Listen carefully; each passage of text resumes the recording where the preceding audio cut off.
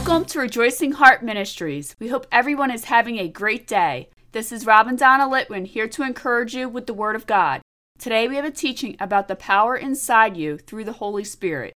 Our reading is from Paul's letter to the Romans, chapter 8, verse 11. But if the Spirit of him that raised up Jesus from the dead dwell in you, he that raised up Christ from the dead shall also quicken your mortal bodies by his Spirit that dwells in you. Today's teaching is called The Kingdom of God Within You.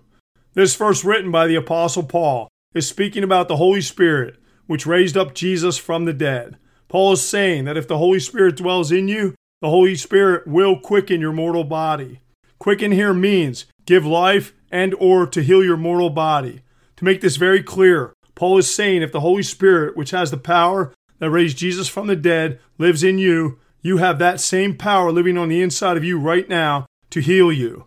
Paul wrote of this power also in his letter to the Ephesians, chapter 1, verse 19. And what is the exceeding greatness of his power to usward who believe, according to the working of his mighty power? Paul said that this power is exceeding great, and it is to usward, which means it is inside of us. The Amplified Bible says it this way. Ephesians chapter 1, verse 19, and the Amplified Bible says, and so that you know and understand what is the immeasurable and unlimited and surpassing greatness of his power in and for us who believe, as demonstrated in the working of his mighty strength. Paul said right here that this power is for us that believe. Believe means that you have made Jesus your Lord and Savior because you believe he has died and risen for our salvation. This is easy to do and written in Romans chapter 10, verse 9.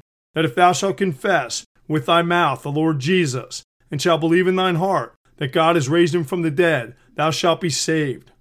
When you do this, you will have the Holy Spirit dwelling inside you with all the power that raised Jesus from the dead. Paul explained the abundant blessings you have in Jesus in Ephesians chapter 1, verse 3. Blessed be the God and Father of our Lord Jesus Christ, who has blessed us with all spiritual blessings in heavenly places in Christ. This says that you have all spiritual blessings in heavenly places. Jesus spoke of these blessings being right here, right now, in Matthew chapter 6, verse 10, where it says, Thy kingdom come, thy will be done in earth as it is in heaven. Jesus told you that you can have everything that is in heaven right here on earth right now.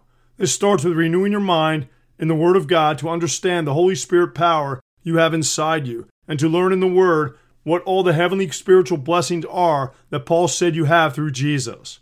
In heaven, there is no sickness, no poverty, no mental illness, no evil or destruction, no fear, no anger, and no frustration, but only fruit of the Holy Spirit, which are love, joy, peace, patience, kindness, gentleness, goodness, faith, meekness, and temperance. The fruit of the Spirit is the true character of God and his Holy Spirit which dwells inside any believer. With raising from the dead power on the inside of you, you are able right here, right now, to think and act like Jesus when you know what you have inside you. As a believer, you have the kingdom of God inside you with the same power that raised Jesus from the dead. Jesus was quoted in Luke chapter 17, verse 21, saying that the kingdom of God is within you. Jesus said you can have heaven on earth and the kingdom of God is inside of you. Knowing this empowers you the ability to change the direction of your life.